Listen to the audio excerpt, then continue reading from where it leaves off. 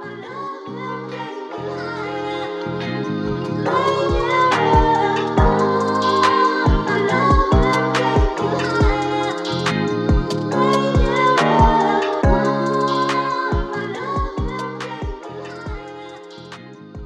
och välkomna till Teen Talks. Det här är podden vars syfte är att lyfta och prata om mångfald och inkludering i olika industrier. I det här avsnittet kommer vi att sitta tillsammans med ekonomen som sadlade om till modekreatör med fokus på modest fashion, Iman Asri. Välkommen! Tack! Iman, du driver det mycket framgångsrika Instagram-kontot Fashion with Faith med fokus på just modest fashion. Kan du berätta lite hur det hela startade och kanske också beskriva till våra lyssnare vad modest fashion är? Det hela startade innan sociala medier var en grej faktiskt. Jag började med någonting som hette Lookbook och Tumblr. Liksom typ en fotoblogg. Och det var år 2011 skulle jag säga. Och jag hade precis tagit på mig hijab, slöjan. Men jag har ju alltid varit modeintresserad. Men där och då kände jag så här, det skulle vara intressant att dokumentera min stil. Jag gjorde det redan lite innan. Jag hade en blogg för mina kompisar på gymnasiet typ. Men så började jag posta det här på offentliga plattformar som Tumblr. Och folk hittade det. Hur gammal var du då, sa du? Då var jag 17. Ja. Folk hittade det och började så här förfråga liksom, men hur knyter du, då bar jag mycket turban. Hur knyter du din turban? Hur gör du så här? Kan inte du visa oss? Och sådär. Så det ena ledde ju det till YouTube. Och någonstans där i Instagram också, jag minns inte liksom vad som kom först och vilken ordning. Ja, och jag har kört på sedan dess. Lite on and off skulle jag säga faktiskt. Men nu gör du det på heltid? Nu gör jag det på heltid, senaste året faktiskt. Folk blir ju chockade när jag säger att det är senaste året. Men nej, jag har alltid studerat och jobbat. Och sen bara gjort det här som är så här, jag kan klämma in en 15 minuter. Jag ska bara ta en bild snabbt. Jag ska bara, så lite mer som en hobby har jag gjort det. Ja. En livsstil? Ja men typ. Ja. Alltså, det är ju liksom jag. Ja. Och din följarskara, är den, vet du vart den är ifrån mestadels? Den är väldigt blandad. I början när jag startade så var jag av en anledning jättestor i typ Malaysia och Indonesien. Och typ också lite UK. Idag så har Skandinavien växt. Så jag tror den är min första eller andra största. Men den är alltså mina följare är så blandade. Jag har liksom, som sagt Skandinavien. Och sen Indonesien, Malaysia, still staying strong. Och även lite Nordafrika, typ så här Frankrike, Holland. Det är väldigt blandat. Ja. Det är kort och blandat. Ja, verkligen. Gud vad intressant. För idag är du en modeikon och då bara inte för kvinnor med hijab utan vi ser liksom andra, precis som du säger, liksom att din skara växer i olika delar av världen och kvinnor som har olika sorters stil men blir inspirerade av ditt sätt och den modeikon du är. Tror du att vi med det här ser en trend mot en mer inkluderande och kanske accepterande modevärld där kvinnor kan se och klä sig olika? Ja, men det skulle jag ändå säga. Alltså, när jag startade så kände jag att så det är väl hijabis som ser det jag gör. Men när man får meddelanden och så kollar man där på profilbilden och bara så här, Ingrid, 65 eller typ träffar folk ute på stan och sådär. Det är folk som ser helt annorlunda ut från mig liksom, eller klär sig annorlunda från mig och så liksom, som sagt, jag får ju meddelanden där folk uttrycker att så här, men det är fett skönt att bara, du vet, få se ett mode som är lite mer modest. För så jag orkar inte ha crop tops på mig. Alltså det intresserar inte mig typ. Så det är ändå ganska skönt att se den här nyanserade bilden och att fler uppskattar den. Liksom så många olika typer av kvinnor som uppskattar den liksom, från alla möjliga bakgrunder och så här, stilpreferenser och sådär. Och det är också någonting jag har lärt mig. Som sagt, jag trodde ju bara skulle vara liksom, folk som bär slöja som säger, men det är de jag nischar mig mot. Eller inte nischar mig, men det är de som uppskattar det. Men, och det är det som är så fint med mode, att liksom, det är det som är den här gemensamma nämnaren. Att det liksom, vi hittar någonting vi alla liksom kan gilla där. Och det är så himla viktigt, för att jag tror att det är möjligen att man så kanske sätter sin egna begränsning i liksom vem man tilltalar.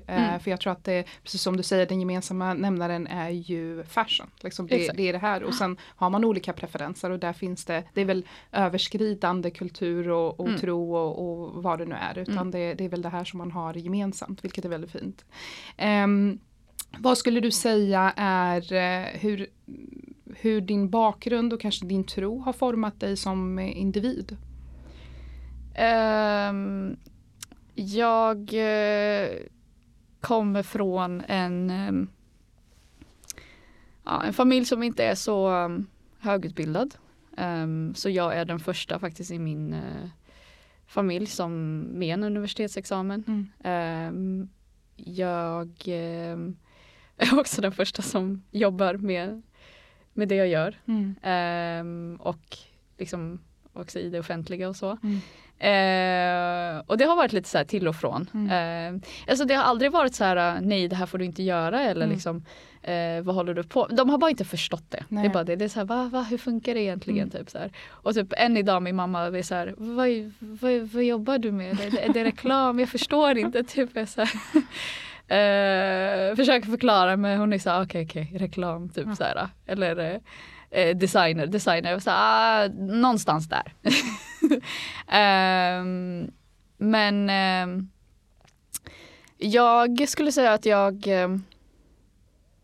från min tro formar ju mig otroligt. Alltså många av mina grundvärderingar kommer ju från min tro, islam. Hur man är som människa, den bästa versionen av dig själv. Hur du behandlar andra människor, bemöter andra människor. Och det är också faktorer som jag liksom tar med mig i mitt arbetsliv också. Jobba på liksom med integritet och med respekt. Och ja, allting går ju in i varandra, skulle jag säga. Så det har format mig oerhört mycket. Också liksom att bara vara liksom ärlig med allt och liksom, stay true to yourself, skulle jag säga. Och det är också någonting som jag har försökt vara, någonting som jag liksom påminner mig själv varje dag, är att liksom aldrig glömma vart jag kommer ifrån. Jag försöker att surround myself så mycket som möjligt med familj och vänner och mina day ones. För att jag känner att så här, blir man för indragen i den här branschen så kan det gå lite snett. Så för mig är det jätteviktigt att hålla sig nära sina det som påminner en om varför man startade. Så ja. Och jag tänkte, för du nämnde inledningsvis att du valde att sätta på dig hijab, då slöjan, lite äldre ändå. Det var inte när du var jätteung. Var det något speciellt som drog dig, eller så att du fattade det beslutet? Jo, men jag var ju 17 år. Och det är också en väldigt så här intressant ålder. Ja, precis. För det är där man typ så här landar, inte landar. Men liksom, defining moment ska man säga. Defining moment där man lite hittar sig själv. Vem vill jag vara i den här världen typ. Och det är ju också anledningen till varför jag typ satte på mig den. För det var ju då jag verkligen, alltså jag är ju född muslim. Och jag har liksom, mina föräldrar har alltid sett till att liksom lära mig de goda värderingar med islam och sådär. Men sen har jag inte liksom researchat det själv. Så det har varit många frågor som jag typ såhär, men varför gör man det här? Varför gör man så? Varför si och så? Och det är inte förrän jag började göra researchen själv som jag verkligen blev kär.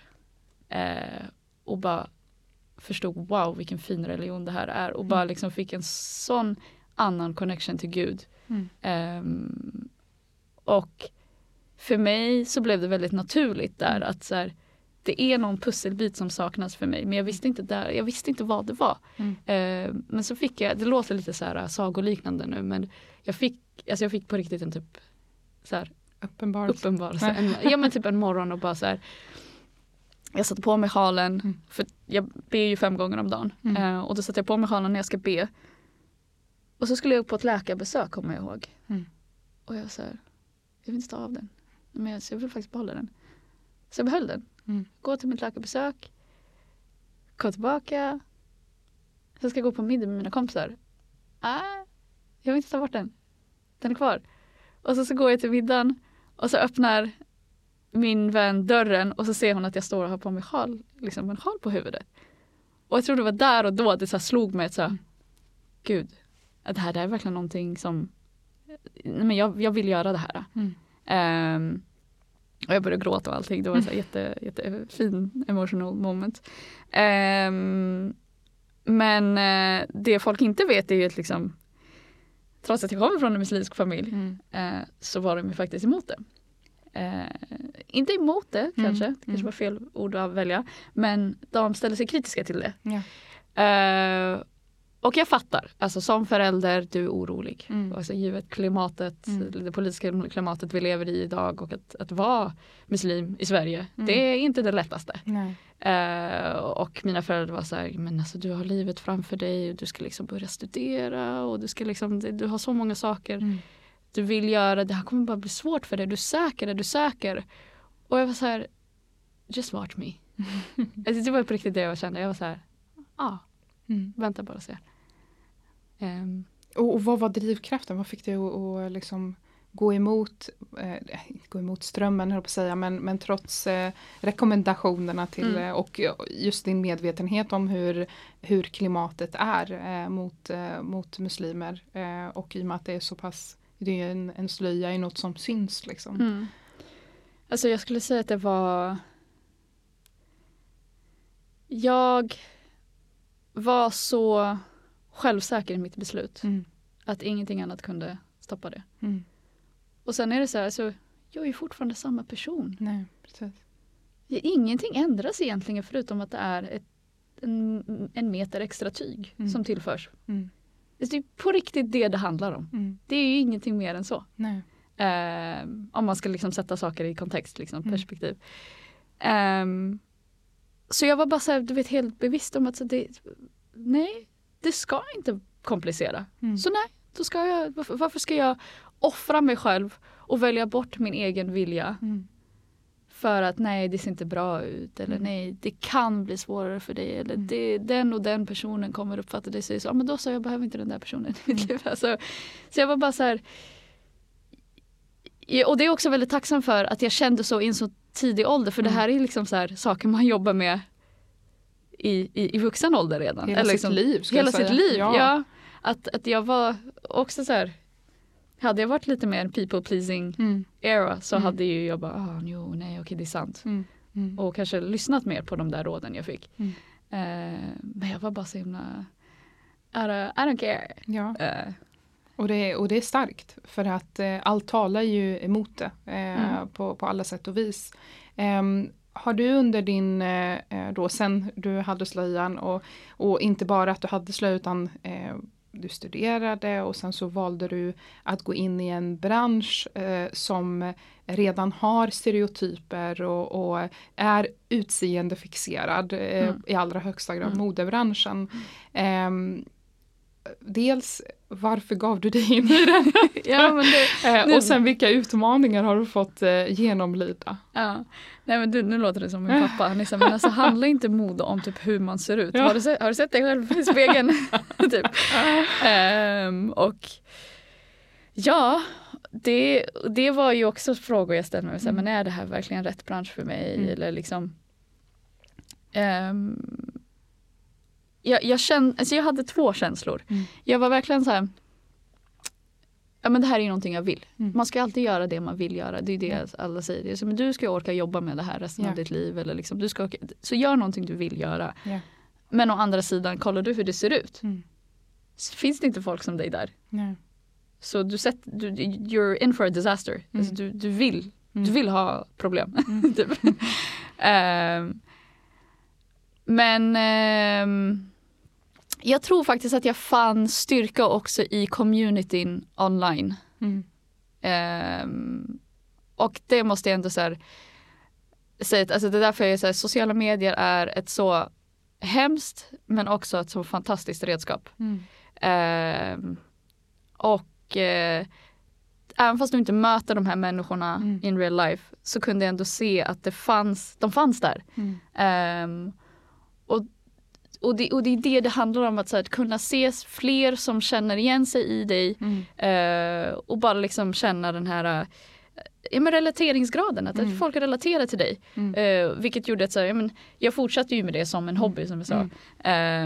Men jag tror om jag hade sett det när jag växte upp som barn och sett fler människor som mig, då hade det varit ett mycket enklare beslut att ta. Då hade jag kanske liksom kastat mig ut i det mycket tidigare. Och kanske inte liksom pluggat ekonomi som jag gjorde. Eller liksom. Och det är den andra tanken jag hade. Att så här, nej men, det finns ju inte folk som mig. Men jag kan inte göra det här då. Och men det är omöjligt. Alltså, det finns inte i ekvationen. Så varför lägga in mig själv i ekvationen? Så jag var lite tvådelad. Men min passion var fortfarande där och jag gjorde fortfarande min passion. Så körde jag bara på. Och det, alltså jag har ju inte gjort det här på full tid förrän nu nyligen. Och det grundar sig också i en rädsla och liksom att faktiskt våga satsa och köra sitt. Och jag battlar fortfarande med den känslan. Jag är fortfarande så här, ska man inte söka ett deltidsjobb? Men det är av så här flera anledningar. För jag tycker också att det är en healthy work balance att vara in touch med liksom lite mer traditionella, okej, nu ska jag inte säga normala jobb. Det är faktiskt ett väldigt normalt jobb. Det att jobba på sociala medier. Du driver basically ett produktionsbolag helt själv. Men jag är ganska bekväm i den där deltidsjobb och side hustle. Men jag tror att rädslan fick mig i flera år att känna så här, nej men du kan inte göra det här i fulltid. Och det grundar ju sig i att man inte såg sig själv i den här branschen. Det finns inte plats för mig. Och där ibland får man sparka in dörrar och bjuda in sig själv. Så ja, jag är lite inbjudare. Och har du gjort det? Ja, jag har sparkat in många dörrar. Och hur har mottagandet varit? Både positivt och negativt. Även fast folk inte säger saker till dig så säger blickar jättemycket. Så jag minns min första Fashion Week. Usch, vilka blickar jag fick. Så det var den här... Jag kan se vad du tänker. Du tänker på riktigt, vad gör du i samma rum som mig? Vad gör du här? Nej, jag vill inte stå på samma kvadratmeter som dig typ. Och bara så här frågetecken. Och det var jättehårt. Och det är också någonting som så här, folk som inte är rasifierade inte förstår att så det är en utmattning på en helt annan nivå. Så en undermedveten utmattning. För det är en sak att säga, men jag var på ett event och nu mitt sociala batteri är slut. Men mitt sociala batteri är slut nu. Och mitt existentiella batteri är slut. För jag ifrågasätter för bara hur jag ser ut.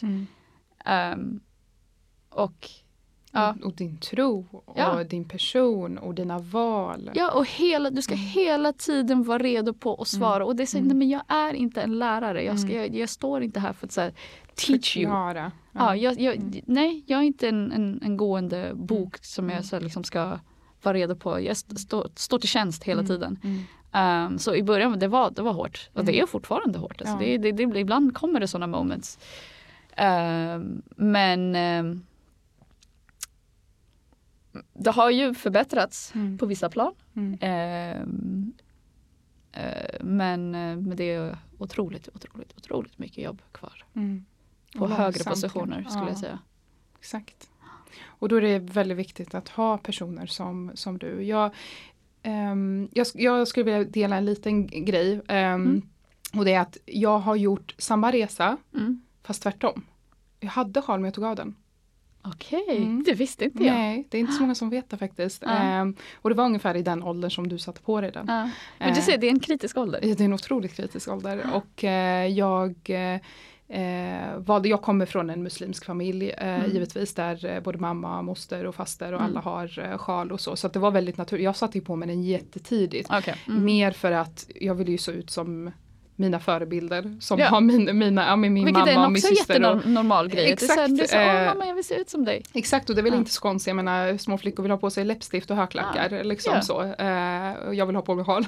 Det behöver inte vara mer politiskt än så. Nej, och det var väldigt harmlöst. Så. Och sen så blev det ju en del av mig såklart. Och jag kände mig aldrig obekväm med sjalen. Alltså aldrig. Och det var ju liksom, för mig kändes det, men det var mitt val. Jag ville ha den.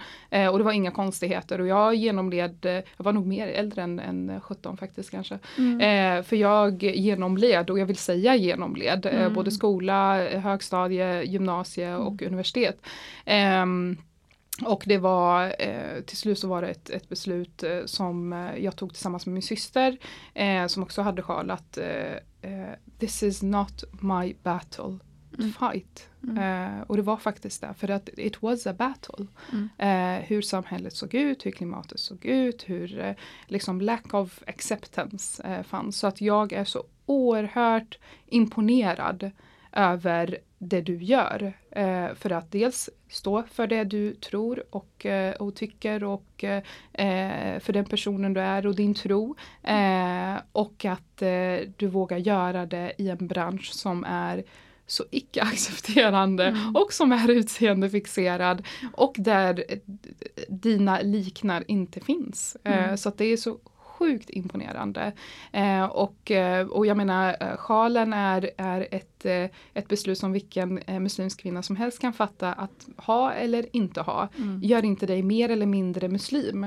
För jag definierar mig som muslim utan någon som helst liksom tvekan. Och jag tror att det är lite det här som kanske inte många känner till, liksom att sjalen är ett val liksom, och som man själv får välja. Och jag tror att där finns det en ganska stor okunskap kring. Liksom. Ja, och det märks ju på liksom frågorna man får. Det är alltid den här, var det ditt egna val? Var det ditt egna val? Är du tvungen att ha det? Och där har jag nästan lust att säga ursäkta. Ja, exakt. Jag menar, alltså, det ska inte vara okej att fråga sådär. Nej. Och det visar verkligen på hur det liksom är inprintat att så här, per default är det inte ett fritt val. Nej. Men du är ändå rätt skön. Ja. Du är ändå ganska chill. Alltså, du är du är smart. Du är smart, du är väldigt kompetent och du är dig själv och sådär, men du har fortfarande den där på ditt huvud. Så jag måste fråga dig, har du valt den där själv? Jätteproblematisk fråga. Otroligt problematisk. Men du ser, alltså, det är så intressant, för det här sitter vi med två helt olika resor.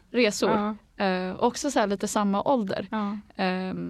Men jag blir också så här jätteledsen när jag hör att så här, när man möter samhället och det är där man känner så här, nej jag kan inte göra det här, eller liksom, när man väljer bort det, det gör ont i mig, för att det ska inte behöva vara så. Nej, men så är det. Absolut. Och jag tror att jag hoppas och tror att det finns eldsjälar som du som vågar ta the battle. Det räcker egentligen, it's a battle in itself att vara en person eller people of color eller person med en annan hudton, att vara en utländsk person, att vara med olika kultur och så vidare. Bara det är ju en utmaning i vilken kontext som helst. Och sen addera liksom, sin tro som är synlig. Liksom, det skapar ju ännu fler ytor för personer att... bli en måltavla. Ja, måltavla och liksom skapa en yta för diskussion eller att folk bjuder sig in i att liksom bara ta för sig eller ställa eller argumentera eller diskutera kring ens egna val som egentligen inte har med saken att göra. För att när du är på Fashion Week, du är ju där som en stilikon, du är modeintresserad, du är ju där för ditt intresse och din passion, inte för din tro. Ja. Och vet du, ibland kan jag så här, du vet, när jag kollar på andra så här, modeprofiler och så där, jag undrar vilka frågor de får. Ja. Eller får de ens frågor? Nej. Eller sitter de och snackar om så här, jag åt en avokadomacka. Har du sett det senaste kollektionen över? Har du sett SS23? Alltså typ, vad är det för frågor om, inte för att minimera så här, att folk har olika struggles in life. Men jag tror absolut inte att det är samma. Det är inte lika... Nej. Det är inte så de tas emot. Det tror inte jag heller. Det är absolut inte samma frågor direkt. Det är ju knappast så att de får en fråga om sin tro. Eller sin person. Liksom, liksom existens typ. Nej. Ja. Så att det håller jag med. Så att det är otroligt starkt av dig att ta dig in i den branschen och skapa en plats för dig och de som bär sjal och samtidigt är modeintresserade. För jag menar, det kan man ju vara utan tvekan och i allra högsta grad. Vi har pratat om liksom, modevärlden och så vidare.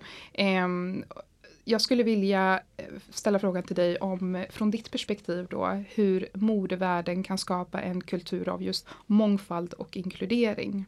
Och på vilket sätt du ser det.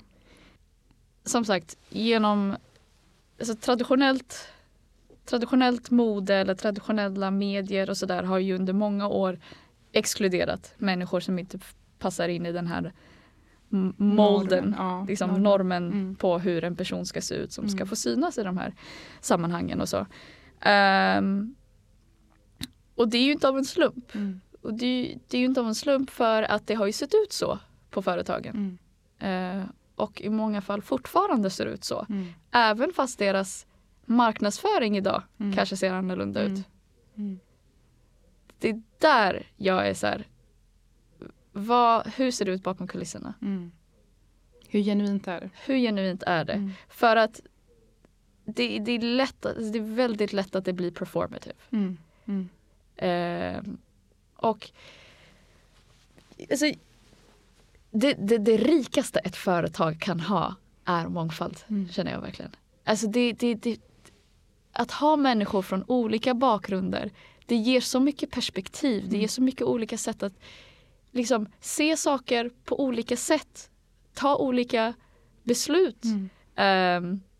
För det är olika erfarenheter, det är olika perspektiv som sagt, och problemlösningen den på en helt annan nivå. Och du tilltalar en helt annan målgrupp. Du tilltalar också en helt annan målgrupp. Och det är där jag är så här, jag blir nästan provocerad ibland så här, hur kan företag inte se det? För att the end of the day, money talks, right? Exakt. Alltså, folk vill tjäna pengar. Yeah. Det är det allting går ut på det. Yes. Och det genererar ju. Och bara din image blir ju också bättre. Du blir mer relevant. Och du tilltalar fler människor. Så din kundgrupp är till och med ännu större. Så varför är vi så rädda för att anställa folk som ser annorlunda ut än de som redan finns på arbetsplatsen? Jag förstår inte det. Nej. Och ibland är det så här, is there loss? Typ. Ja. På riktigt. Men företag som förstår det här, de har gjort till läxa. Ja, och jag tror att det här är verkligen något som kommer att växa. Vi brukar säga att mångfald och inkludering är där hållbarhet, alltså miljömässig hållbarhet var för sig 15-20 år sedan. Att det är något som är viktigt, man måste jobba med det, alla förstår inte på vilket sätt man kan göra det. Om inte du idag jobbar med hållbarhet så existerar inte du. Du finns inte. Nej. Det är liksom en naturlig del i vilket företag som helst. Och precis samma sak är ju mångfald och inkludering. Jobbar inte du med det idag och aktivt jobbar med det, så kommer inte du vara relevant om 10 år. Helt irrelevant. Ja, men grejen är så att det jag är rädd för är att liksom det blir bara ett kriterie. men att det inte backas upp. Nej, det måste vara genuint. Det måste vara genuint. Det kan inte vara precis som greenwashing. Liksom, att du precis. bara liksom säger att du jobbar med hållbarhet men du gör inte det. Ja. Och det där kommer synas. Alltså folk kommer syna det. Ja, det är så transparent. Det är så genomskinligt, man ser det. Och jag tror att just modebranschen är en så viktig bransch för att det påverkar så himla mycket människor. Det är visuellt. Och jag menar det kan alla komma åt. Och det är alla som blir alla är måltavlor eller alla är målgruppen.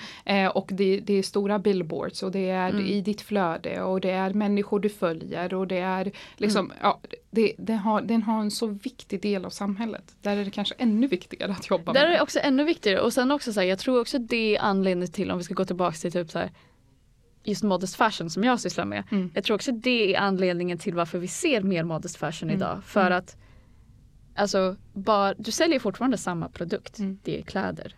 Men bara av att du justerar plagget lite mer. Typ att men den är inte genomskinlig. Den har ingen slitt. Den kanske har lite lösare passform. Så liksom, bara små liksom, alternations kommer göra att du så når till många fler människor.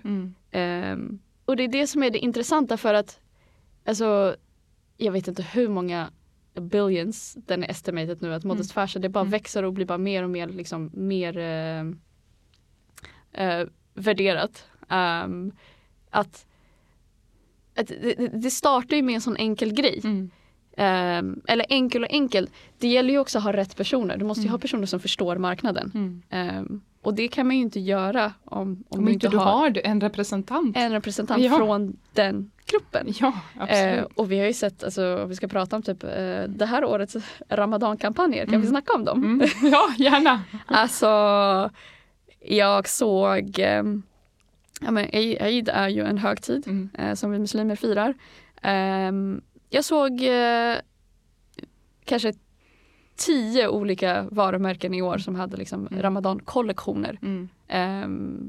Förra året kanske jag såg 2-3. Så det blir bara mer och mer. För att folk har ju förstått att så här finns det mer att ta. Här finns det mer att ta. Okej, så vi kanske inte ska fortsätta som vi alltid har gjort. Man måste också utvecklas och anpassa sig och sådär. Men sen finns det folk som hoppar på bollen utan att förstå vad det handlar om. Nej. Och vad heter de? Pretty Little Things tror jag det var.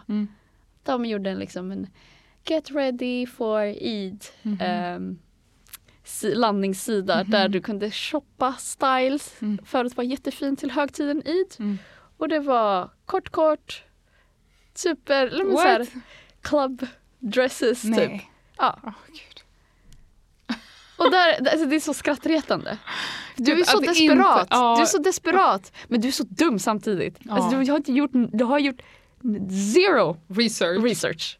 Zero. Alltså, gud vad pinsamt. Det var jättepinsamt när jag såg det. Jag sa, gud vad pinsamt. Och sen är det så här, nu menar jag inte att man ska utnyttja det. Men det är också det handlar om. Det är liksom det är efterfrågan och utbud. Ja, och det är att to stay relevant. Jag menar, det finns ju en målgrupp som skriker efter de här grejerna. Vi vill ha det här. Liksom lyssna på dem, ta in dem i era teams och liksom gör det rätt. Exakt, och låta dem komma till tals.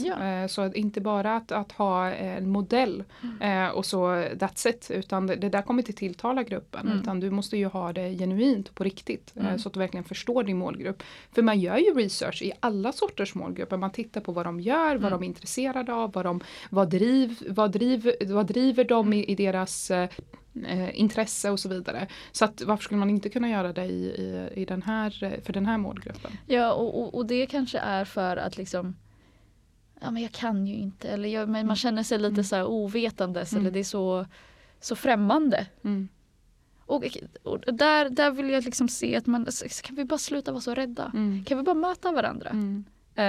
Men så här, och bara vara uppriktig så här. Alltså jag vet, och sådana här frågor har jag själv fått på arbetsplatser. Jag har jobbat på en arbetsplats som var väldigt så här öppen med så här, alltså jag kan inte så mycket om people like you, men jag vill verkligen lära mig mer. Och det var så fint att se på den arbetsplatsen att det var så många olika bakgrunder och kulturer där och alla var så här välkomna med och så här, dela med sig av sina erfarenheter. Och no matter vilken department du jobbade med. Jag jobbade i ekonomiavdelningen. Men jag satt också där med liksom PR-människorna och de satt där och picked my brain. Och det är det som företag blir så rikt när du förstår vilka olika kompetenser du har. Som inte du utnyttjar idag. Som du inte utnyttjar. Det kanske sitter någon där i logistik som är fett duktig på någonting som kan hjälpa dig i dina marknadsföringskanaler. Ja, exakt. Alltså, den känner till den här målgruppen. Den vet hur den agerar. Den vet deras liksom, mönster och köpmönster och liknande. Och det är olika. Ja. Alltså, så är det ju. Det är ju grund och botten att vi är olika. Det är det. Alltså, sen är det klart, det är lättare om det kanske är ett lite mindre företag. Liksom, det är svårt när det är stora företag. Men var uppmärksam, skulle jag säga. Intressant. Jag tänkte fråga dig om hur kan vi uppmuntra fler underrepresenterade grupper att göra en karriär i modebranschen? Alltså mode handlar ju också om att bara våga express yourself. Så är du en kreativ själ, bara gå all in. Visa omvärlden din talang, visa omvärlden din kreativitet. Och idag är det ju så mycket enklare att göra det än vad det var för flera år sedan. Liksom, vi har ju sociala medier som är ett så fantastiskt verktyg för att faktiskt showcase your work. Så bara och sen tror jag också att man är rädd för att se dum ut. Typ så här, your fear of, vad heter det? Har du sett den där TikToken? Your fear of looking stupid is what's holding you back. Och det är så här, okej, jag kan så relatera till det. Men och jag tror det är många som känner så.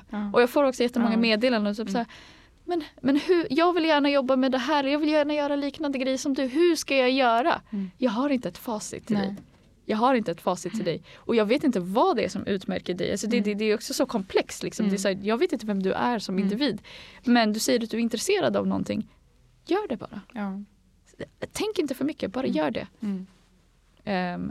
Så det skulle nog vara mitt största råd. Bara kasta sig ut i världen. Bara gör det du känner som det här är jag duktig på. Eller det här gillar jag. Liksom. Och stay truth to it. Och bara stay truth to it. Inte försöka anpassa det kanske till vad som förväntas. Precis, vad borde jag göra eller något sånt där. Men det kommer med tiden.